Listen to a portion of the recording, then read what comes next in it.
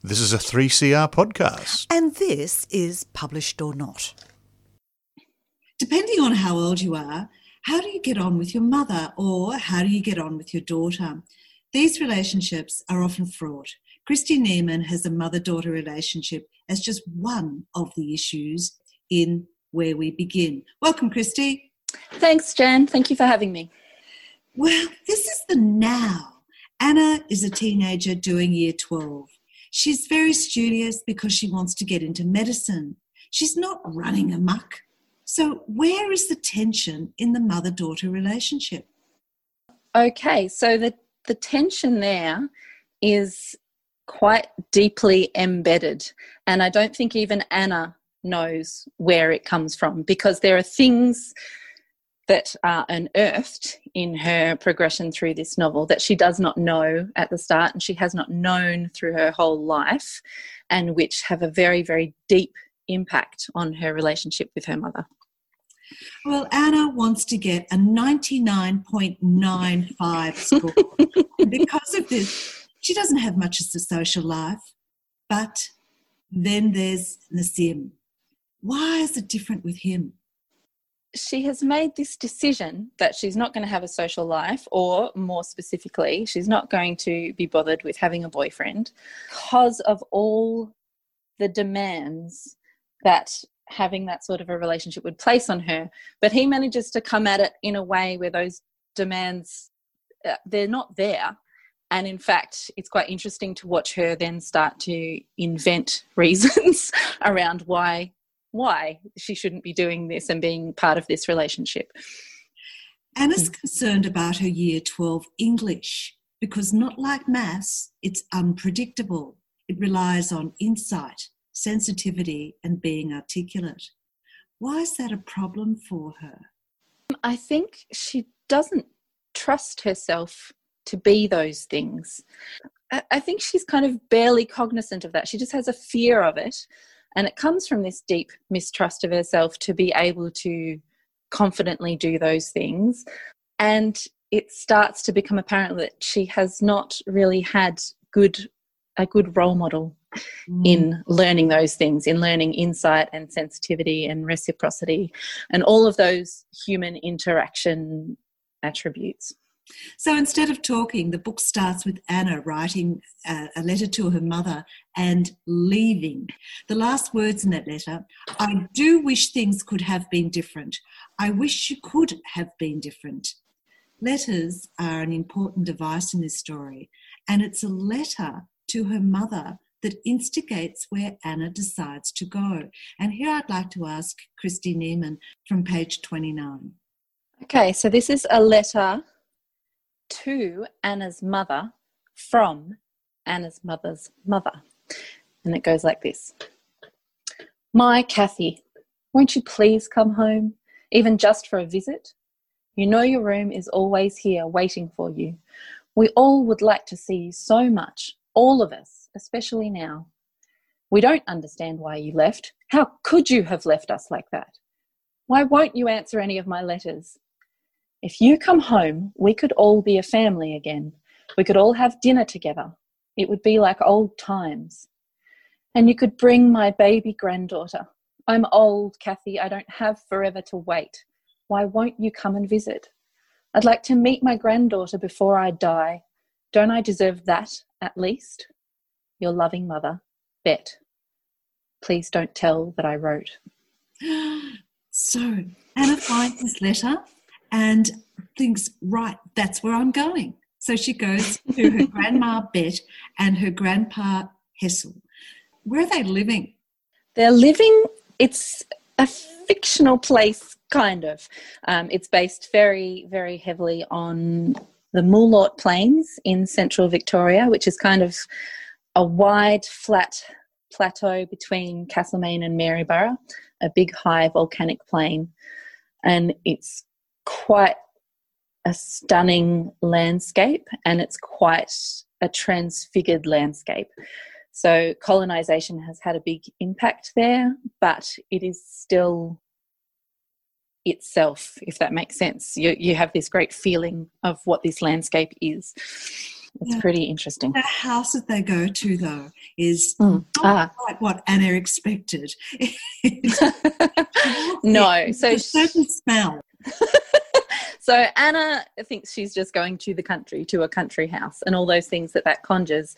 But where she finds herself instead is in a very cheap and not so cheerful fibro house that is on the property of one of the old great estates. And there is another building on that property as well, which becomes quite central to the book. Yeah. So it's in this property that Anna realises her grandma Bet is a bit of a hoarder. So there's things everywhere and there's mice poo everywhere. And as you say, in close proximity, there's a much bigger house, a Victorian farmhouse mansion. So why aren't they living there? Well, if anyone has ever had anything to do with these big old Victorian mansions, a lot of upkeep. Heating it would be so difficult. And this is an old couple. They don't have the time or the money or the energy really to do it up. And because it had actually been a dream of Bet and Hessel's earlier in their lives to do it up, but various pitfalls and circumstances and temperaments led to the decrepitude of that place. Well, them not being able to counter that decrepitude, and as well as the decrepitude of their own house and lives, really. Well, Anna settles into her mother's old bedroom, and we get a break in the book here, which is called Here. This part of the book has Kathy's voice, Anna's mum.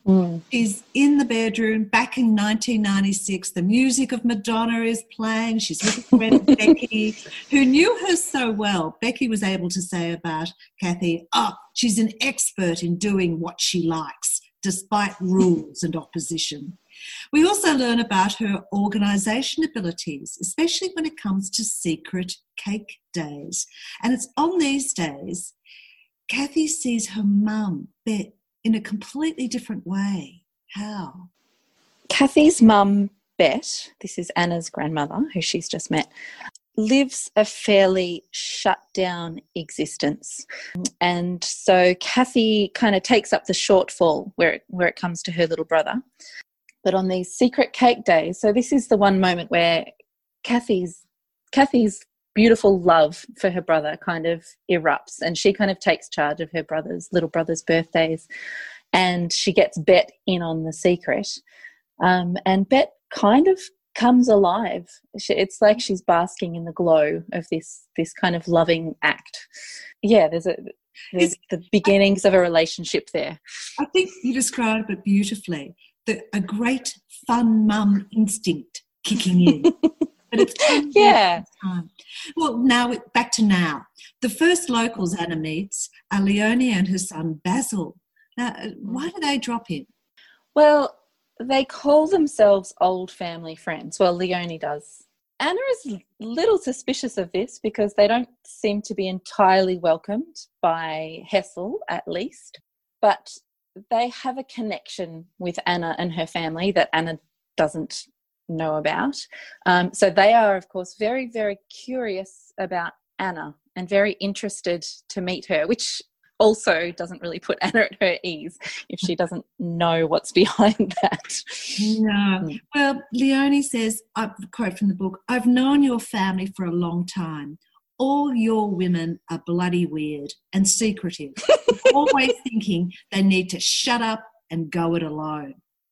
So Leonie warns her to be careful. Anna's not worried about things, but things are certainly different. What happens on Wednesdays in the Dutch room? Coffee in the Dutch room. So we're in this strange little decrepit hoarder's house. Hessel is an expat Dutchman who came over in his 20s. In this run-down, stinking little house, there is one room that is crowded but clean, and which has all the artifacts of a well-to-do Dutch gentleman. And he presides over coffee in there every Wednesday morning, a great Dutch tradition, which I've had the pleasure of having in less strange circumstances with various Dutch friends.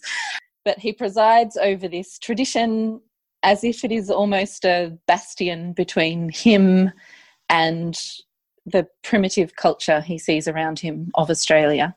And poor Bet has to run around making this happen for him. Anna's decided to set up a study in the big house. Hessel has warned her not to go up the stairs because they are unsafe. Basil also suggests that the big house may be haunted. Now, look, this Basil, he is such a delightful character. Oh, Christine Newman, where did you conjure up Basil from? I don't think I did. Basil did all the work himself, really. He just rocked on up and decided that everyone was taking themselves a little bit too seriously and he was going to lighten the tone a bit. And he certainly does that. Where they're all living is really quite remote and the phone connection is very bad. So Anna jumps at the chance to drive Bet into hospital. And the doctor who treats Anna also asks Anna to be very observant. But it's also in town. Anna can finally get download. There are so many messages from Nassim. Well, what does Nassim think is happening? So at this point, Anna is she's venturing into unknown territory, really. She has actually fled to this area in a bit of a state of distress. She has begun to lie to Nassim, which is something she's never done before. And once she's in it, she flounders really and doesn't know how to either come clean or make a clean break. So she just kind of gently spools out appeasing messages to Nassim. Not that he's a very, very respectful and young man, giving her all the distance that she needs. But at this point, the distance has just become really quite marked and he's confused and he doesn't know where she is. And in fact, for a while, he doesn't actually even know that she's gone. She's dancing this line, really, with him between treating him with respect and honesty and dealing with her own distress. She's finding it very hard to find a bridge between those two things. So, open questions here. Why doesn't Anna's mum have anything to do with her parents? And it's through Leonie that Kathy finally finds out where Anna is. The subtitle of this book is The Past is Waiting, and the answers are all there. However, there is a term that you use that I'd like you to explain, and that's silent entitlement. I kind of think this is the linchpin of this book, really, because there are a few things going on at once in this book. There are a few histories going on. There is the history of this family, and there is the history of the landscape and the history of the country. And the thing that ties them together is intergenerational trauma, really, caused by acts of violent entitlement by colonists and people further back in Anna's family. So this whole story and all of these characters kind of circle downwards, whether they know it or not, from these acts of violent entitlement in the past. So I think in the novel I was really trying to just illustrate the hard truth of that, because I feel it is a very true thing.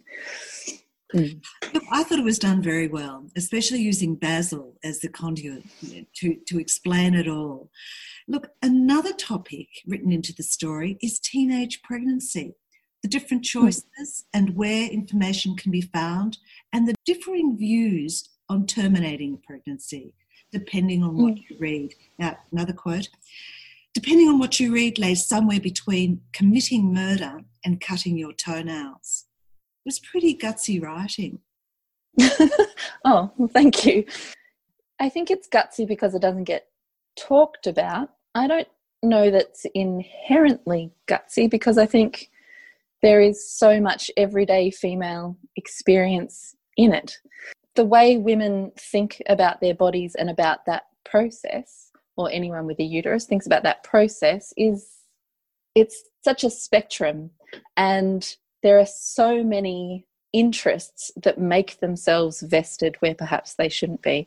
Good conversation to be had, as well as that violent entitlement too.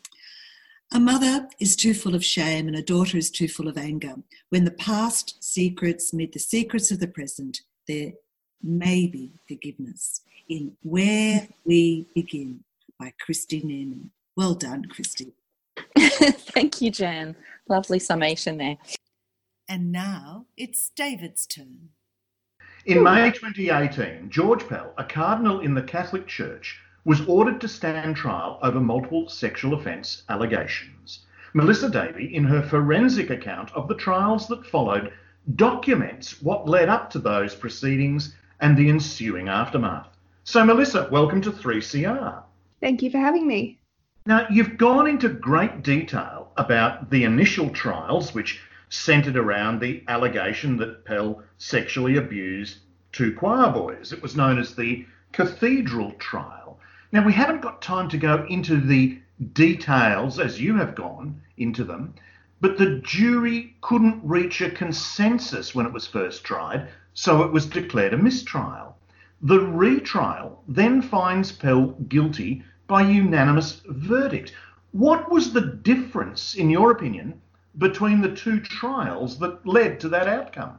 Can be really subtle differences that can be hard to pinpoint. So obviously, when there is a mistrial, it means something has gone wrong. Things can't be the same when you do the trial again, or you risk getting the same result. So both parties slightly tweaked their opening and closing addresses to the jurors. For example, there was an extra witness brought in, Daniel McGlone, for the retrial. There is a different way of presenting the evidence. I mean, of course, the evidence does not change, and there are very, very strict rules about how that evidence can be presented. But there are tweaks here and there. Of course, the jurors are different as well. So all of those factors combine for a different trial. What seems to be forgotten was the second set of charges, which was called the swimmers' trial. This pending trial meant that nothing could be reported, and then the swimmers' trial was later dropped. But I'm just wondering about the adequacy of the legal system in addressing and judging sexual abuse cases. If material can't be presented, if things are said in camera. What's your take on that? You know, I think there's this idea that there can be a perfect police investigation with inscrutable evidence and presented to jurors in a way that's really clear and concise and easy to understand, and it's just not the way the legal system works. So all kinds of things can happen. It's not necessarily that evidence is being hidden from jurors or that something sneaky has occurred, though of course there are strategies at play from both parties. But sometimes witnesses change their mind about giving evidence, or witnesses pass away, or something happens that's beyond the legal party's control. And so all of these factors mean that it's not a free-for-all. You know, I think from watching movies or from reading fiction, you can get an idea that a cross-examination, for example, of a witness is a bit of a free-for-all. You can really almost badger the witness and put anything to them. It's just not how it works. There are very strict rules that both parties have to adhere to and work within. And that just means that this idea that you can present a case in a certain way or in the way you want, it doesn't always happen that way. Now, to say whether that's flawed or not, I mean, I think the legal system in Australia has been developed over many, many years, and there have been all kinds of reforms in recognition that it's very, very hard if you're a victim of sexual abuse or assault to even get to trial. I think there is increasing recognition of that. But is it perfect? And is it necessarily going to be a satisfactory process every time? No, of course not. And I hope that this book kind of shows some of the difficulties of this idea that we can get it to a perfect system where justice is really adequately done every single time. There are one or two moments in this book when the reader gets a glimpse of some of the personalities involved in these trials. Pell's comments when he was interviewed by the Royal Commission and by Australian detectives, where he likens the Catholic Church to a trucking company, and Richter's comment, that's Pell's lawyer, about vanilla abuse, seem to show a remarkable indifference for victims. Now, this troubles me more than the trials themselves in many ways. We've got to separate Pell and Richter here a bit. I mean, Robert Richter is a very experienced defence barrister, and in his world, I suppose these kinds of comments, like certain types of alleged offending being vanilla in category, obviously an outrageous comment, but these are the kind of comments that are made in courtrooms all the time. It's improving a bit, but Richter was kind of just doing what defence barristers do, and that's not to excuse it, but he was in a position where this time around, obviously the media spotlight was on the trial. So he has a job to do. I think with Richter, just purely the fact that he was defending Pell painted him in a particular light in the minds of the public, but wouldn't it be awful if suddenly only certain people had the right to a defence? And who decides that anyway? And, you know, Richter had a job to do. And actually, there are people I've spoken to who work in the space of justice and assault who have very good things to say about Richter, who say that away from the courtroom, he is a compassionate man. He gives a lot of money to good causes and charities. He volunteers a lot of his time pro bono to people who would never otherwise be represented. So that is not to excuse his comments or to say that they would not have been distressing to victims. But I hope that I am painting some of the complexity of these people and the role that they play, their function. When it comes to Pell and his comments, I mean, gosh, that it's so different to me because this is an institution, the Catholic Church, that we now know has been responsible for horrendous criminal acts against children, crimes. And the way that he came into giving evidence at the Royal Commission, some of the comments he made, I remember just sitting there thinking, has this man even been briefed? Did he even have someone, if he couldn't do it himself for whatever reason, listening into the Royal Commission evidence, hearing from victims and saying, look, you know, this is what this victim has said about the church and how they're feeling. And when you come to give evidence, you know, you should know that this is what's been said. If you imagine, for example, any other person in a position of power called in to give evidence for any reason at a child sexual abuse trial or inquiry, whatever it is, imagine a principal for a school, for example, you'd think that person would be really, really up to date on the research. They would be going through all of their procedures and protocols before standing up and answering questions. They'd be so well briefed and so well informed. And I had this sense watching Pell that he just hadn't even read up.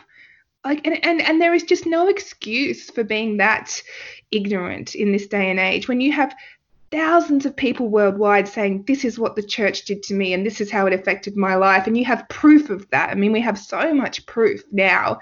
To stand up and say certain abuse was a sad story of not much interest to him. Well, I'm sorry, you are a senior figure within the Catholic Church. It is your interest, it is your responsibility.